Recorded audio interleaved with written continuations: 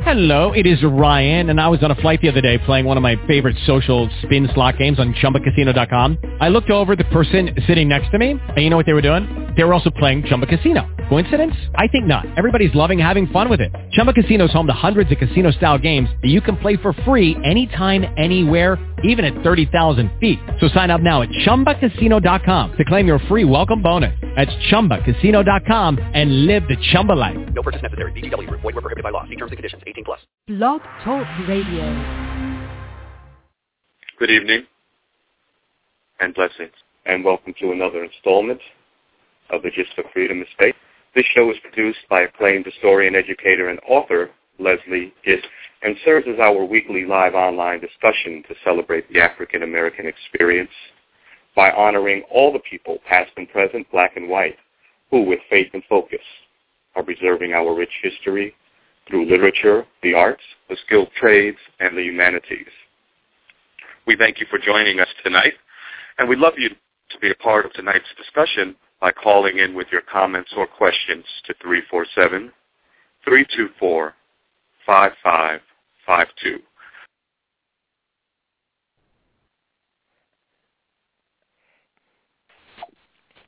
Hello, this is Leslie Gish. You listen to the Gist of Freedom.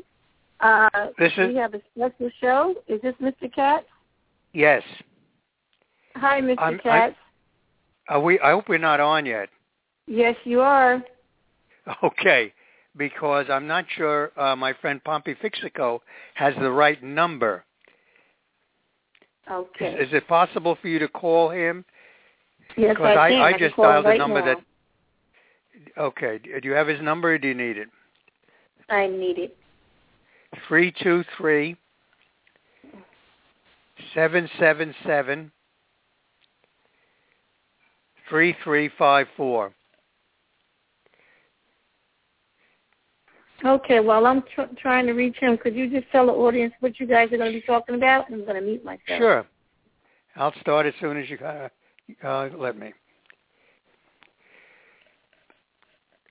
Okay, this is William Loren Katz, and tonight we have a very special program because I'm going to be interviewing Phil Pompey Fixico, who calls himself a semi-maroon, a mixture of the Seminole and Maroon based on the people of African and Native American descent in Florida, who formed the largest rainbow coalition that we know about in the early Americas.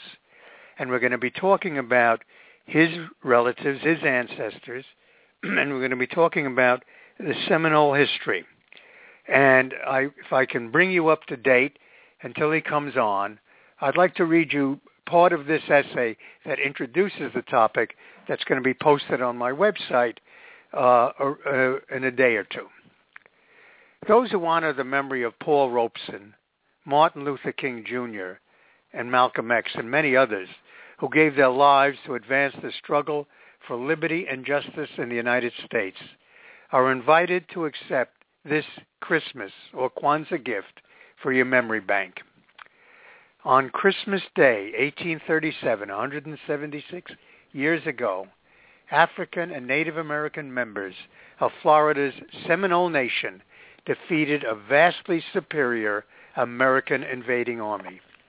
Their victory stands as a milestone in the march of American liberty. Though it reads like a Hollywood thriller, this amazing story has yet to capture public attention. You will not find it in any school textbook or curriculum or social studies course, Hollywood or TV movie. The Seminole story, nevertheless, begins around the time of the American Revolution, as our 55 founding fathers broke free of British colonialism and wrote the immortal Declaration of Independence. Around that time, Seminole families suffering ethnic persecution under Creek rule in Alabama and Georgia fled south to seek independence. They were welcomed in Florida by African runaway slaves who earlier escaped southern bondage and became among its first pioneer residents. The Africans did more than offer Seminoles a haven. They instructed them in methods of rice cultivation they had learned in Senegambia and Sierra Leone, Africa. then the two peoples of color forged a prosperous multicultural nation and a military alliance that was prepared to withstand the European invaders and their slave catchers. They were led by daring figures such as Osceola, Wildcat, and John Horse. Let me stop here and see if my friend Pompey Fixico is on the line. Yes, hi, Bill. I'm here. Good, Pompey. Okay. Why don't you tell us something about your ancestors and your connection to this whole Seminole story?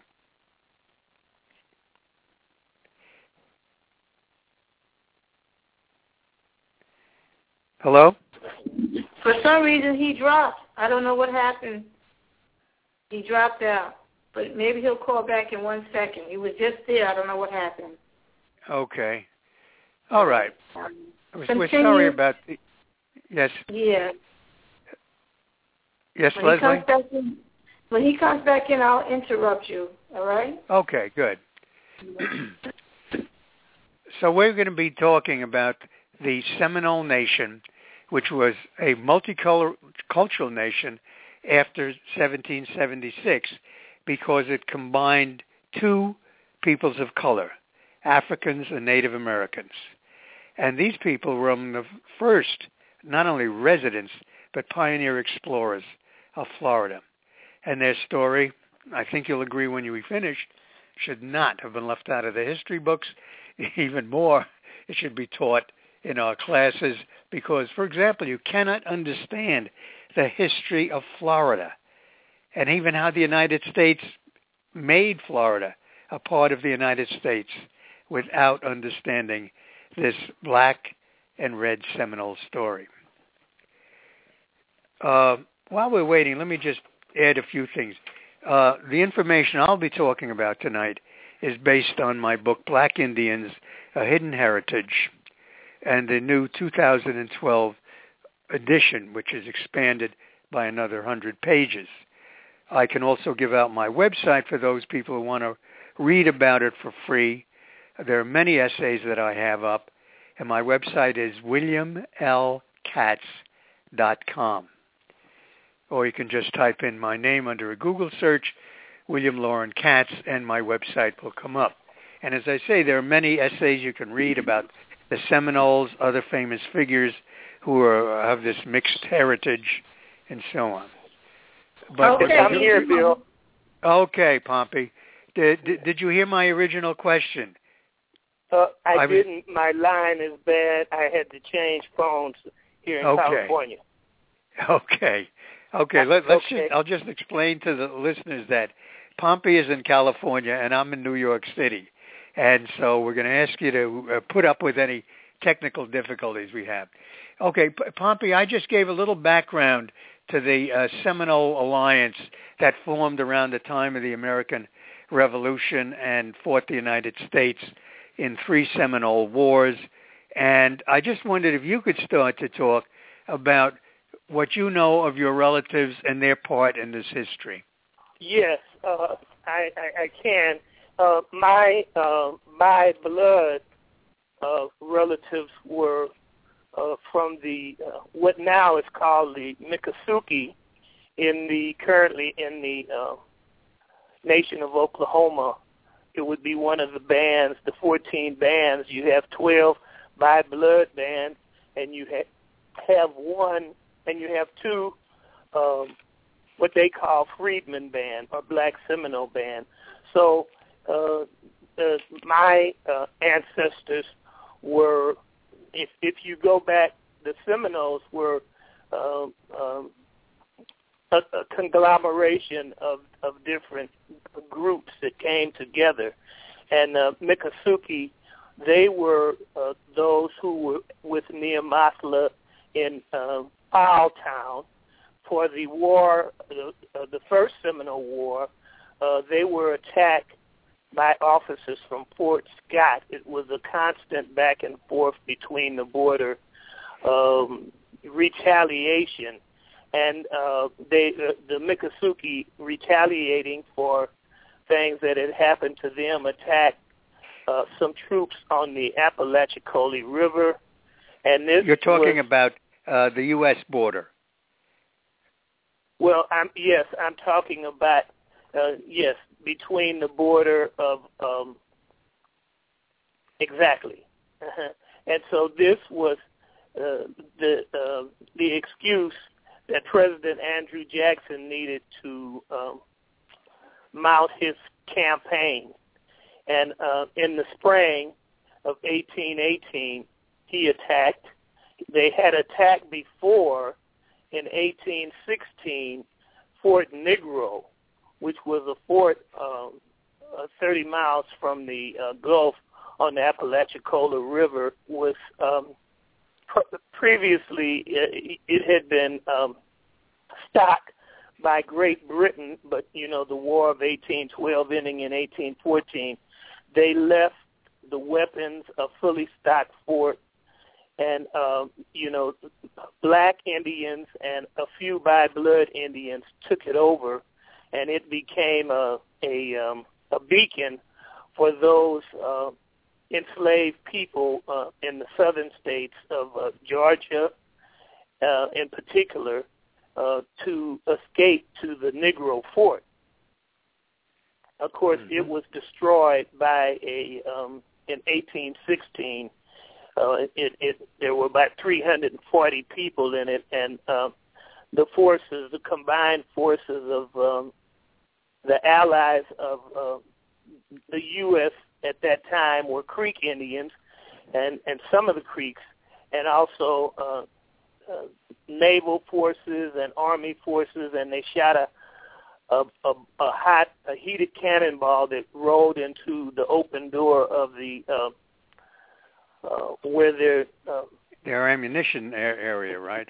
Yes, thank you. Where the ammunition was, and it exploded and killed about 270 of the occupants, mostly women and children. And we have documented reports about how terrible it was by the soldiers of themselves who came in afterwards.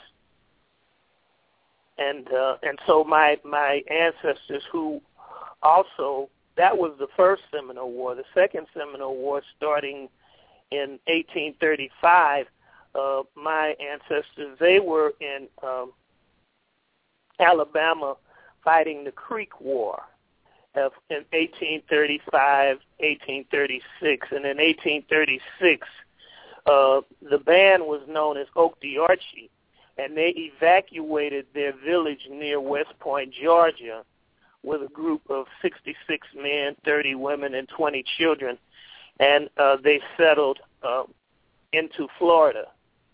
And they stayed in Florida fighting that second Seminole War until it was actually considered over.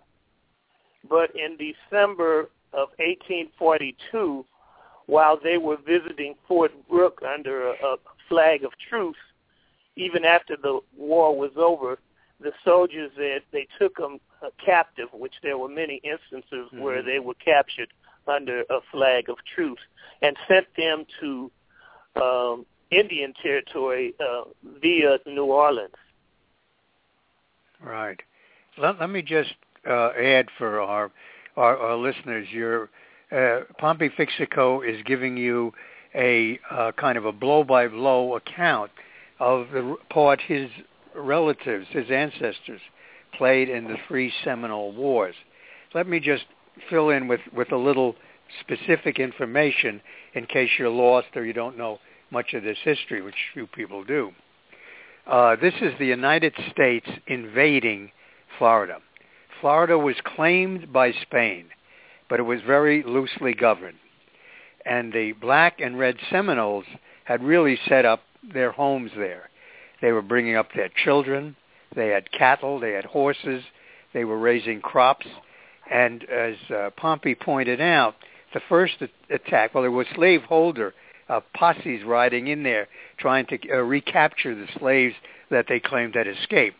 But the first major invasion he just described was in 1816, and it was a massive attack, Army, Navy, and Marines, U.S. Army, Navy, and Marines, on this Fort Negro.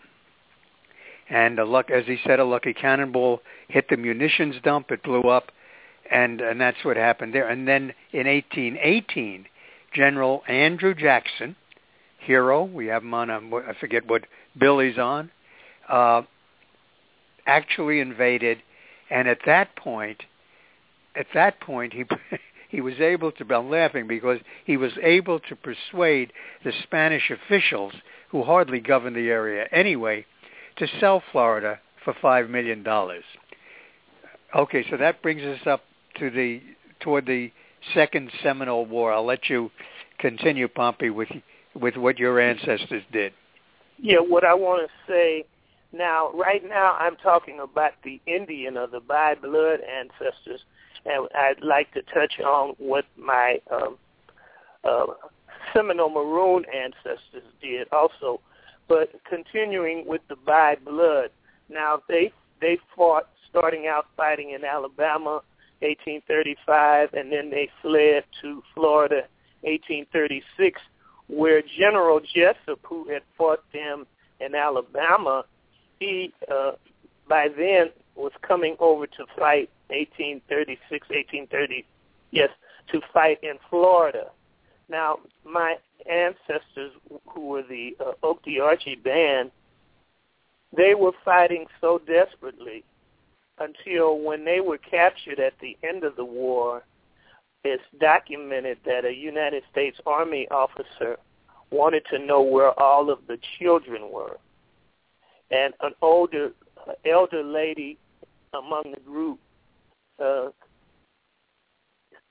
submitted the information that it was a practice of killing or snuffing the children who were under 2 years old when they were fleeing this terrible situation, so that they were so desperate not to be caught. And they didn't have children of that age range with them because they would snuff their children either by suffocation or by drowning if they were hiding in water or whatever. And now my Maroon ancestors, they were coming out of the Alachua Plain area, which would, this is where you had the groups known as under Chief Bole and under Chief Payne, and these names come down and transferred over into Oklahoma, whereas in Alabama you would have, that's the Bruner side of my family, coming at creeks that fought with red sticks, and who after as early as the First Seminole War in the Creek Civil War, which has some very interesting points about that. The Creek Civil War for my family meant that, of course, this was the war of civilization, with oftentimes it was pursued on the American military side. They had mixed race members who were very powerful.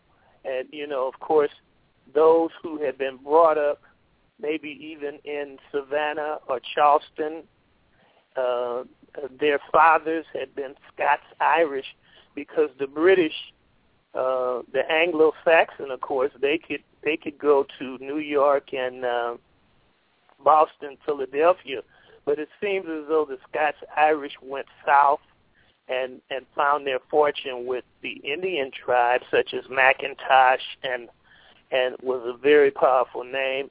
And in pursuing this war, this is where we have the legacy of Benjamin Hawkins, who was the first Indian agent, Bill, and he was bringing civilization to the groups and the traditional members. The war was between the traditional Indians who didn't accept slavery and who had acculturated and who were led by mixed breeds. And so the black Maroons, of course, they would have been fighting with the traditional, who weren't practicing cattle or chattel slavery, shall we say. Yeah, let me just pause once again to interject something on the Second Seminole War. It was the largest war fought in Florida at the time during this whole period. And in the Second Seminole War, the United States was trying to crush or pacify, occupy Florida, and pacify this dissident element, this armed African Native American Seminole band of hundreds and hundreds of people, while, by the way, they had to move their families out of harm's way as they fought, quite a burden for any army. The United States on this spent $40 million, and that's $1840, not $2013. And it lost 1,500 men. That's military casualties.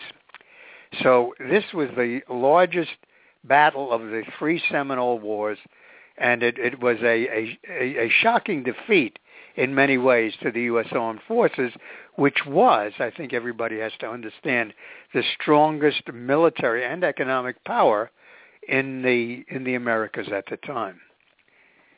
Okay, Pompey, if you want to go on about the Bruner family and so on. Yes, the Bruner family, they were coming out of the creeks of Alabama.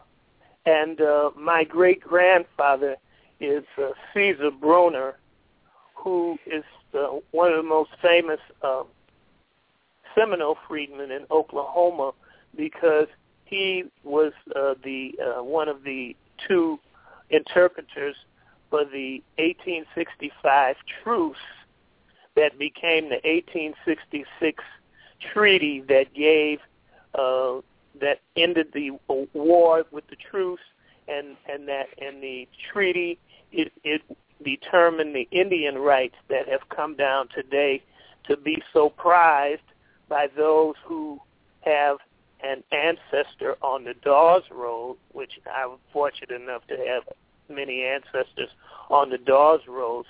But those who don't, it's become a bone of contention that their Indian blood was not counted. And I think we have to, Pompey, I think we have to explain what the Dawes Rolls are and how they played an important part in the racial history of these nations. Would you do that, Bill? You're the historian in this conversation. Well, I'll put it as simply as possible.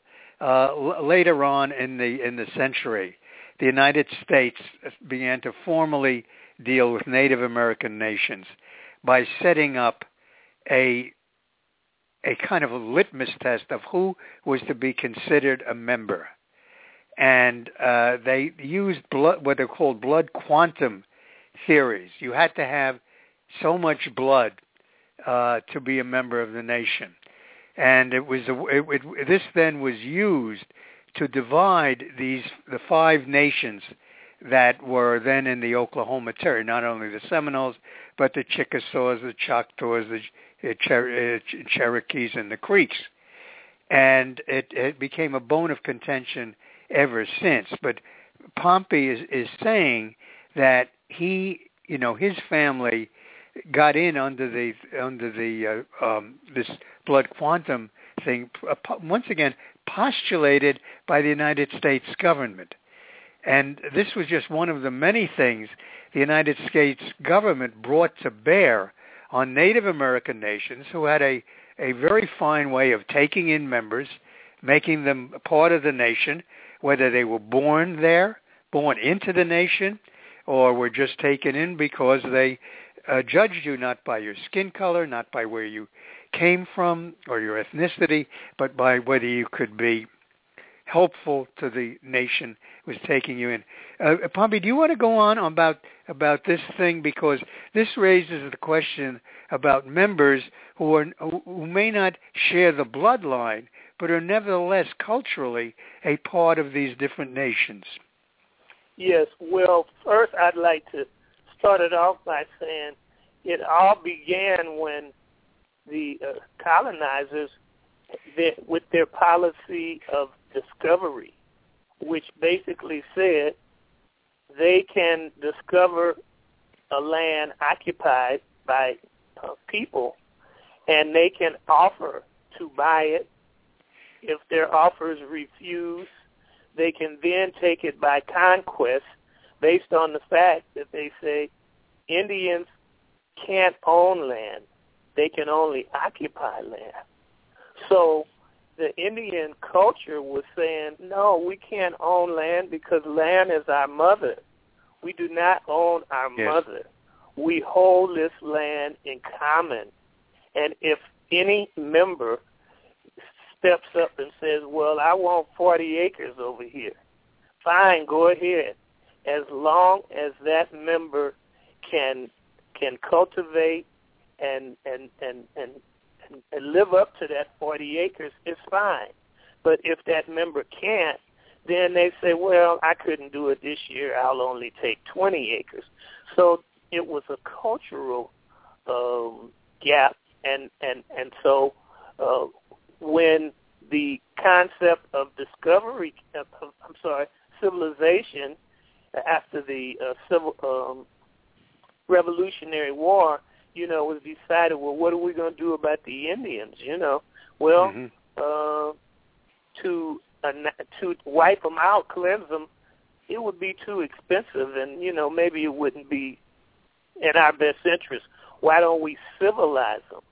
So they begin to say, okay, we're going to civilize you like eventually the 5 civilized tribes in Oklahoma. They were called that because they adopted the dominant culture ways. In particular, agriculture was very important because that meant you're going to stop running over everybody's property, hunting these animals, and you're going to stay in one place, in your place, and you're going to raise crops, and you're going to use enslaved people, and you'll understand. Whereas the Indian at that time said, well, hey, for centuries, men have been hunting and fishing all day and staying with their wife at night, while in the daytime she grows enough crops to subsist us. Why on earth do we want to get all of this land and round people up and do them and turn them into chattel, enslaved people? Now, Benjamin Hawkins was made the first Indian agent for those nations south of Ohio, and he literally would go from village to village and spend the night and wake up and say, why are these people still sleeping? These aren't your relatives. Get them up and get them out there to work. And so he was talking about the slaves, the people. Yes. Okay. He was teaching Indians how to be civilized. Yeah, and I think this is important. I'd just also add that by introducing slavery and trying to particularly introduce the harsh, brutal slavery of the white South, he was trying to, or when I say he, this Hawkins and the other representatives of the U.S. government were trying to cut off this escape route for black runaways by making the Native Americans a part of their slave-owning alliance. And it was once again using this kind of divide and rule techniques, and it became injurious to the Native American nations because they were being asked to treat as cruelly as the white South did what were then their mothers and fathers and husbands, wives, and sisters and brothers. Yeah, and an interesting thing, as you will know, Bill, about Benjamin Hawkins, who had been a senator, congressman from North Carolina after the Revolutionary War. Mm-hmm. His direct ancestor was Admiral John Hawkins, who initiated the transatlantic slave trade. Yeah, isn't that interesting how we see the lines coming together here of the persecution of Native Americans seizing their land, and they're going to Africa and kidnapping people of color there and throwing them into the labor fields here in the Americas. Yeah, okay, and then so another point connected, which illustrates this lineage or how it was handed down from generation to generation,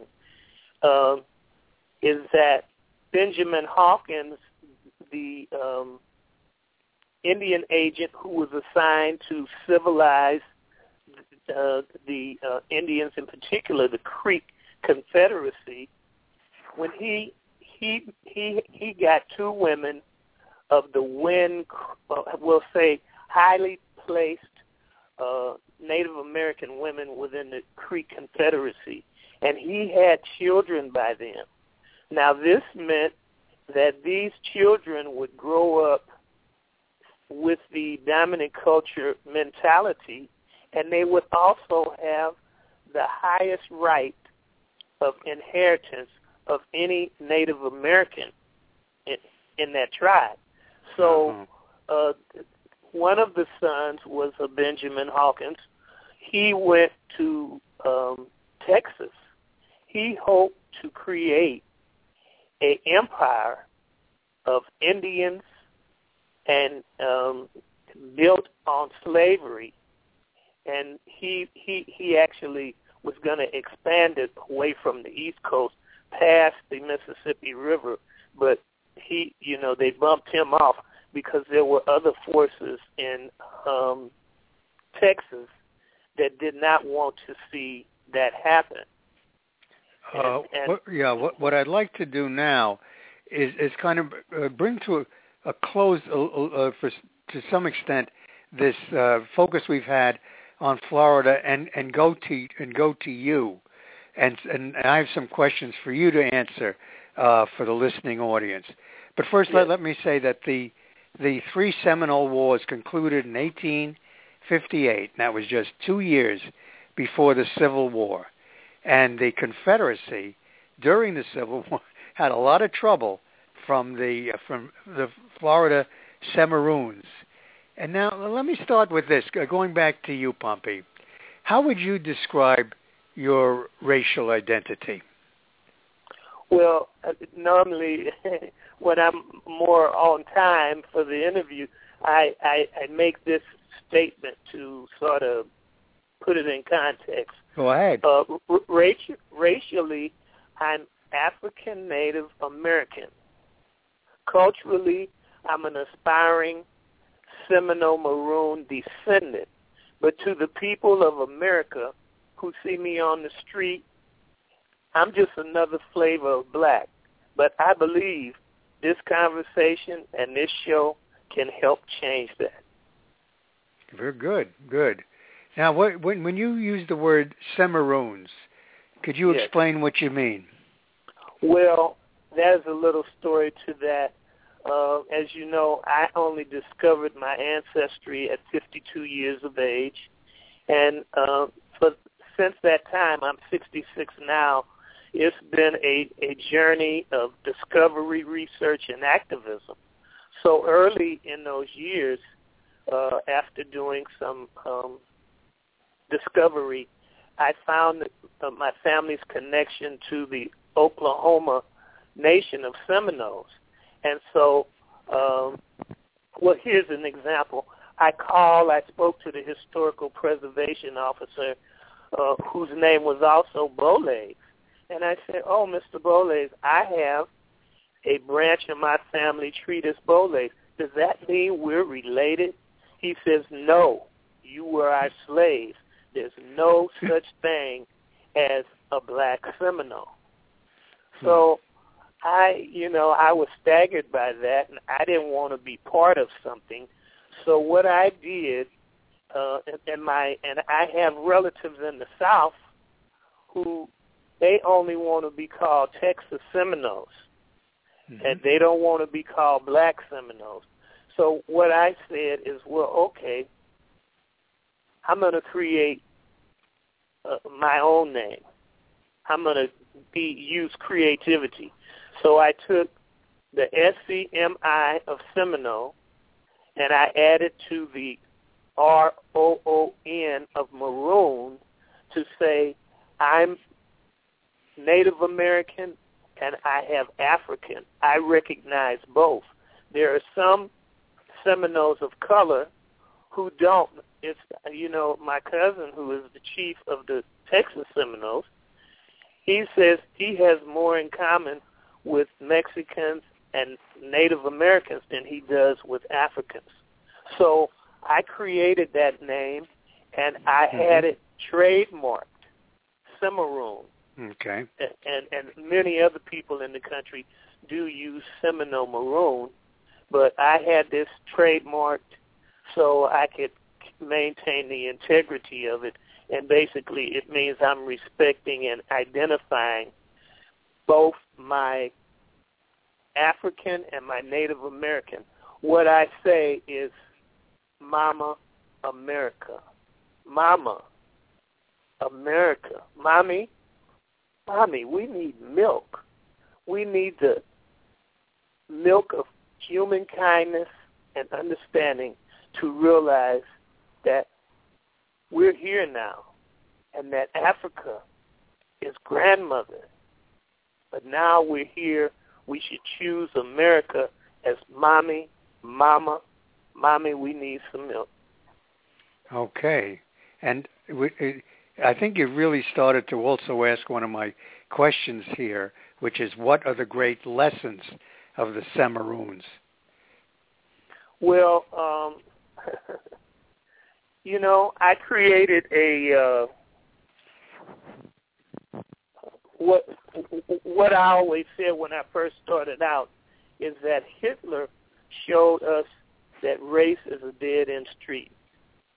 But culture, being the definition I accepted, was traditions, customs, and habits that govern our behavior.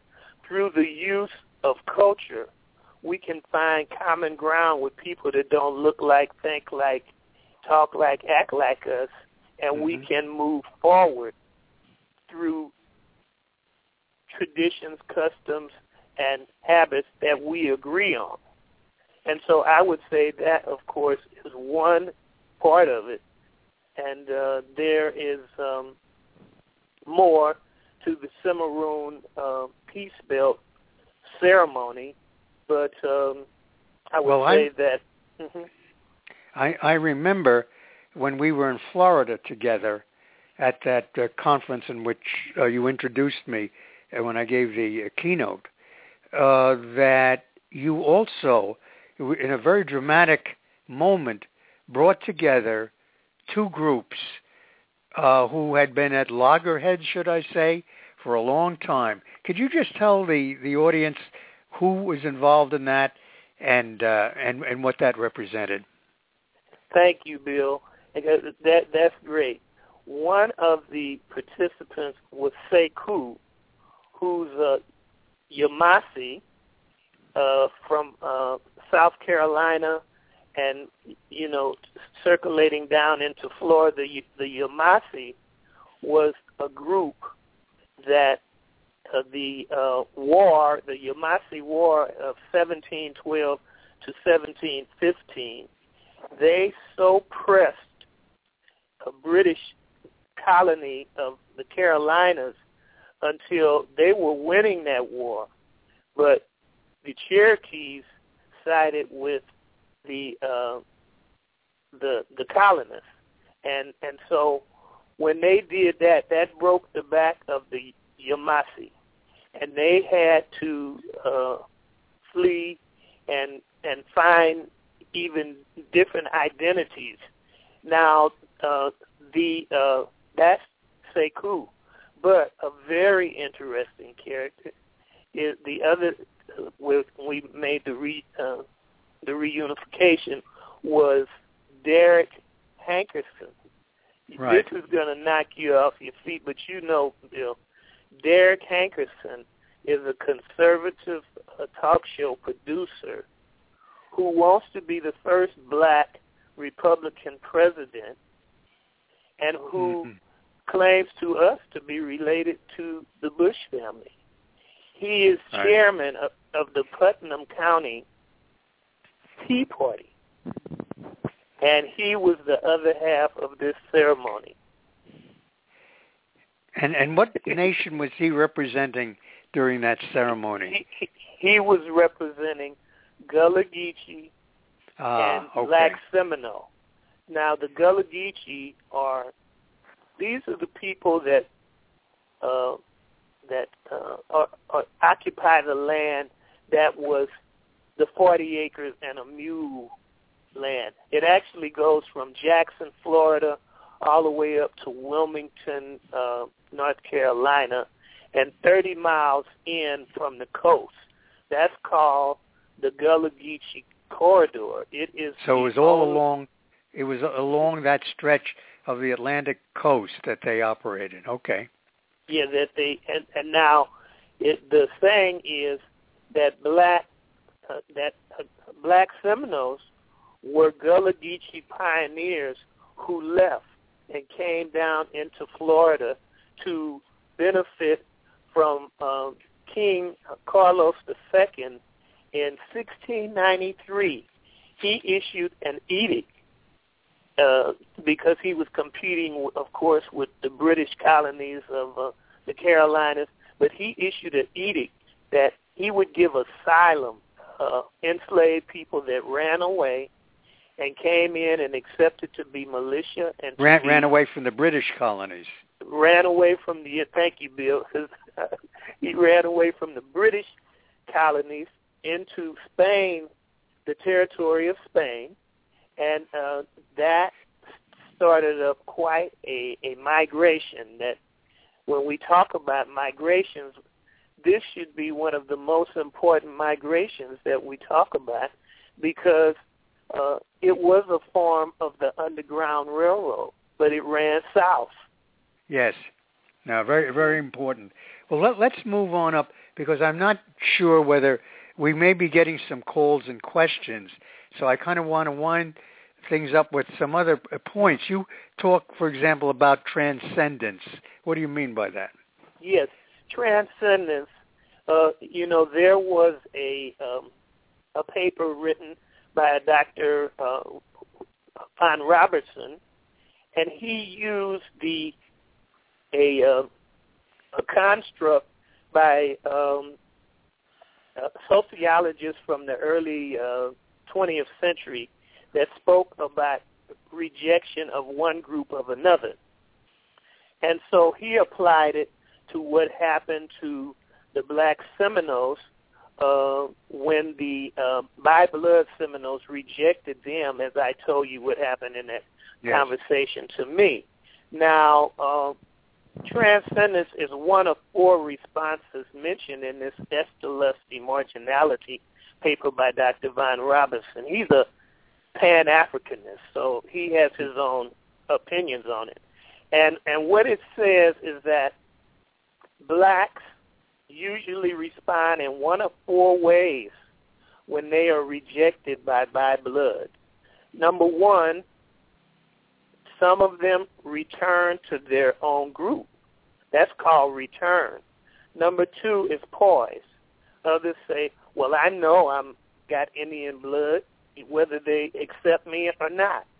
Number 3 is assimilation, which means overcoming the target group's non-acceptance by finding a way to fit in. And finally, transcendence. Now, I consider myself to be the advocate of transcendence. While it was mentioned by Dr. Von Robertson, he's a Pan-Africanist. He doesn't want to do with transcendence what I want to do.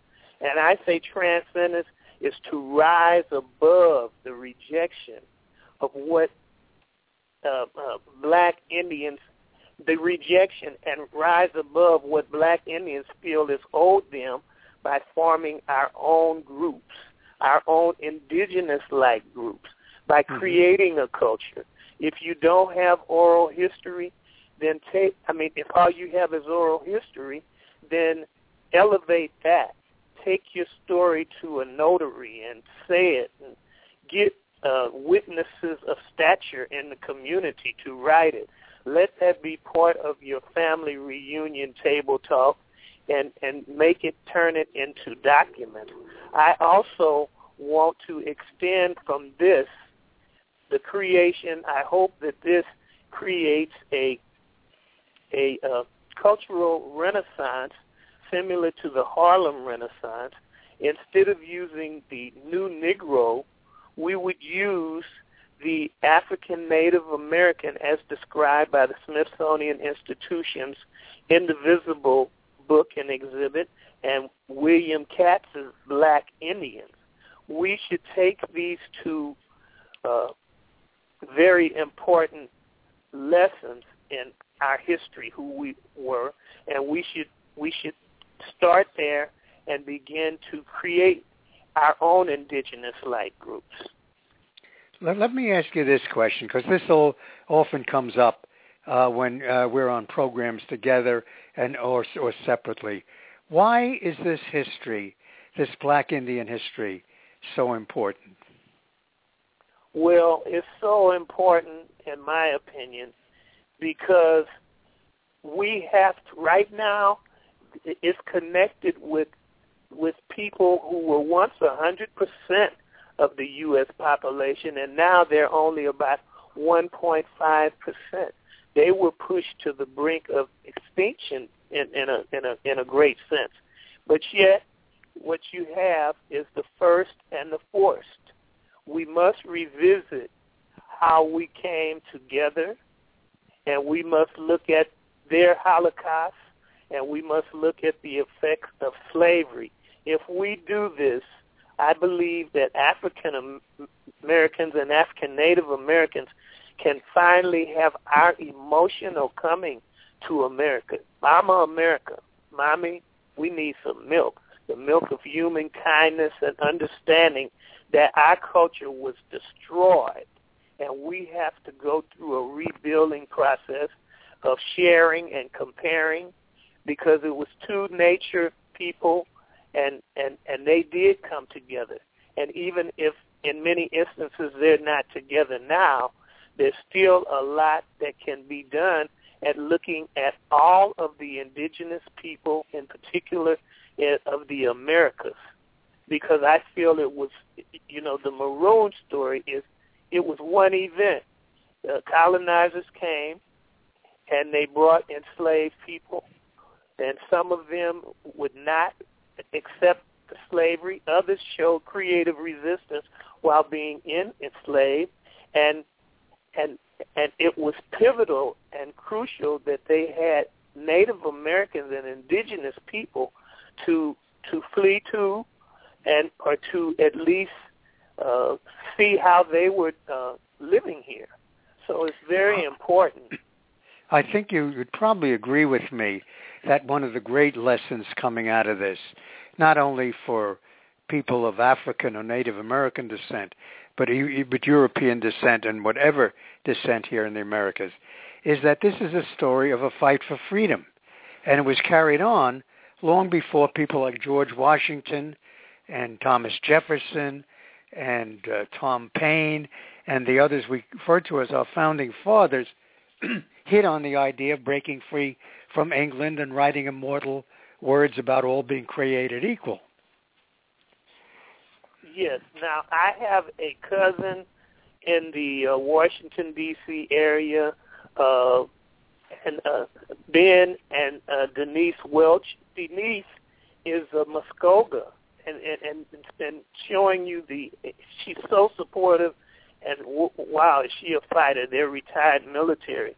But the Muskogees, this means that once the Maroons won their freedom from Florida and went through Oklahoma, there were still people who were attempting to go back on that promise.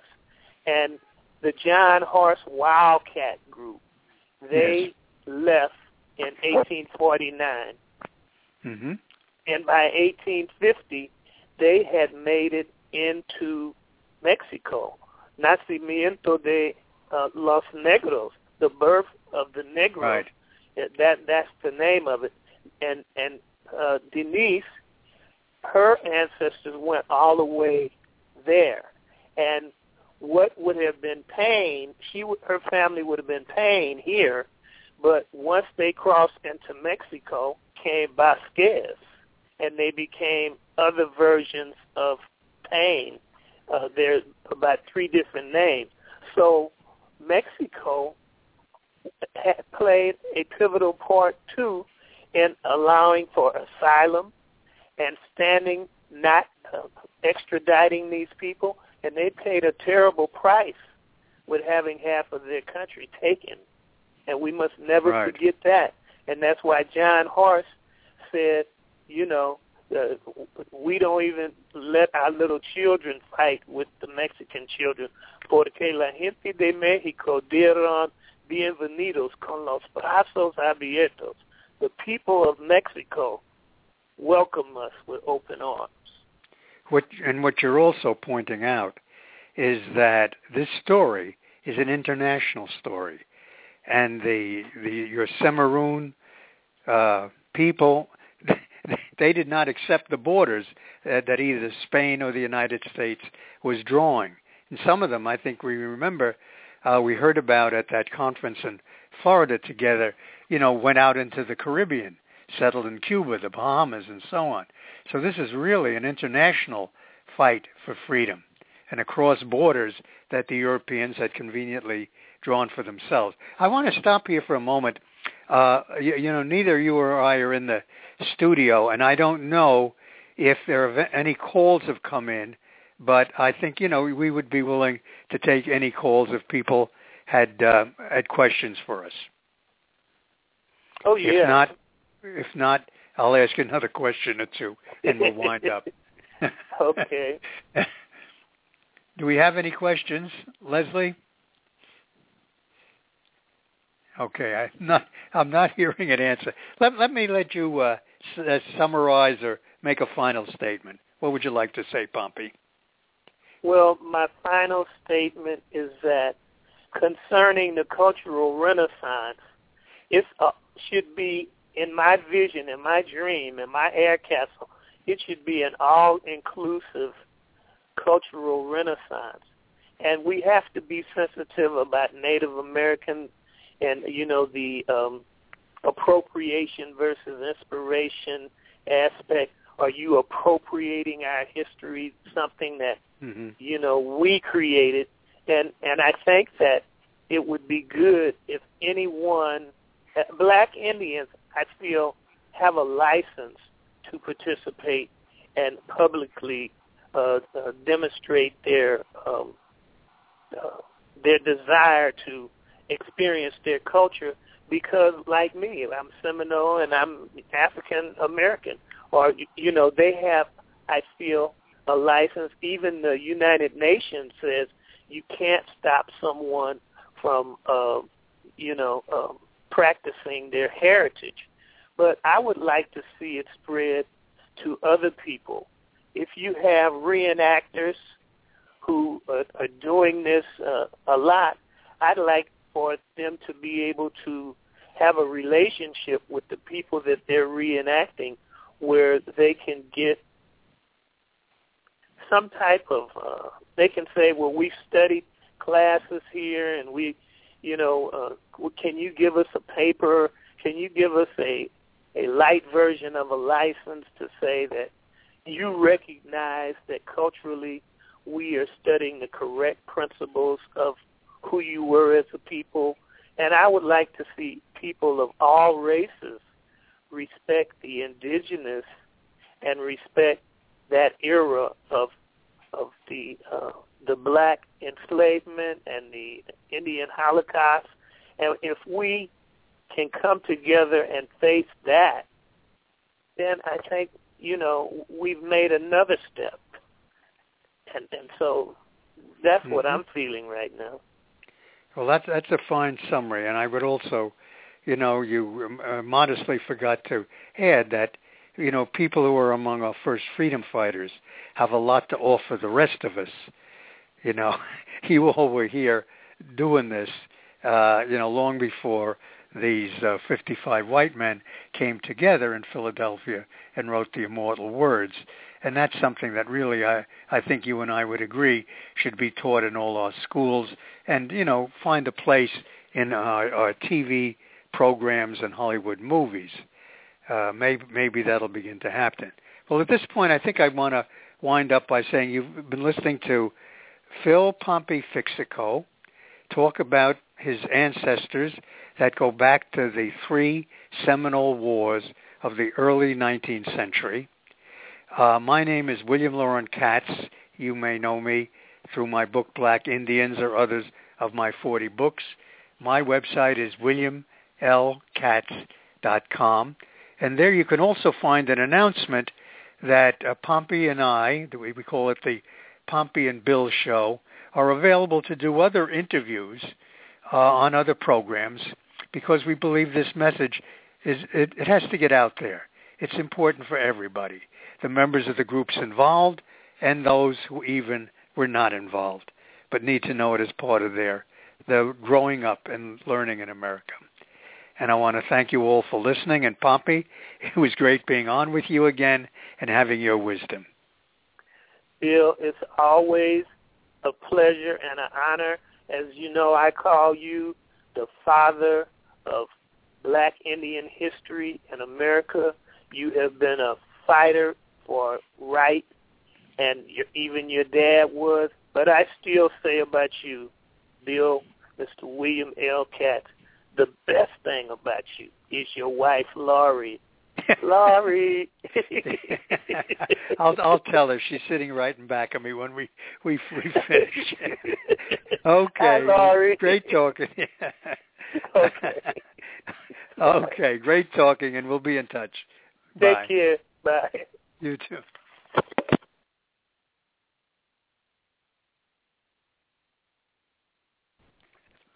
Hello, it is Ryan, and I was on a flight the other day playing one of my favorite social spin slot games on ChumbaCasino.com. I looked over at the person sitting next to me, and you know what they were doing? They were also playing Chumba Casino. Coincidence? I think not. Everybody's loving having fun with it. Chumba Casino is home to hundreds of casino-style games that you can play for free anytime, anywhere, even at 30,000 feet. So sign up now at ChumbaCasino.com to claim your free welcome bonus. That's ChumbaCasino.com and live the Chumba life. No purchase necessary. VGW. Void where prohibited by law. See terms and conditions. 18+.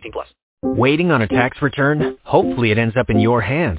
Fraudulent tax returns due to identity theft increased by 30% in 2023. If you're in a bind this tax season, LifeLock can help. Our U.S.-based restoration specialists are experts dedicated to helping solve your identity theft issues. And all LifeLock plans are backed by the $1 Million Protection Package. So we'll reimburse you up to the limits of your plan if you lose money due to identity theft.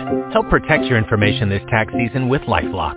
Save up to 25% your first year at LifeLock.com/aware.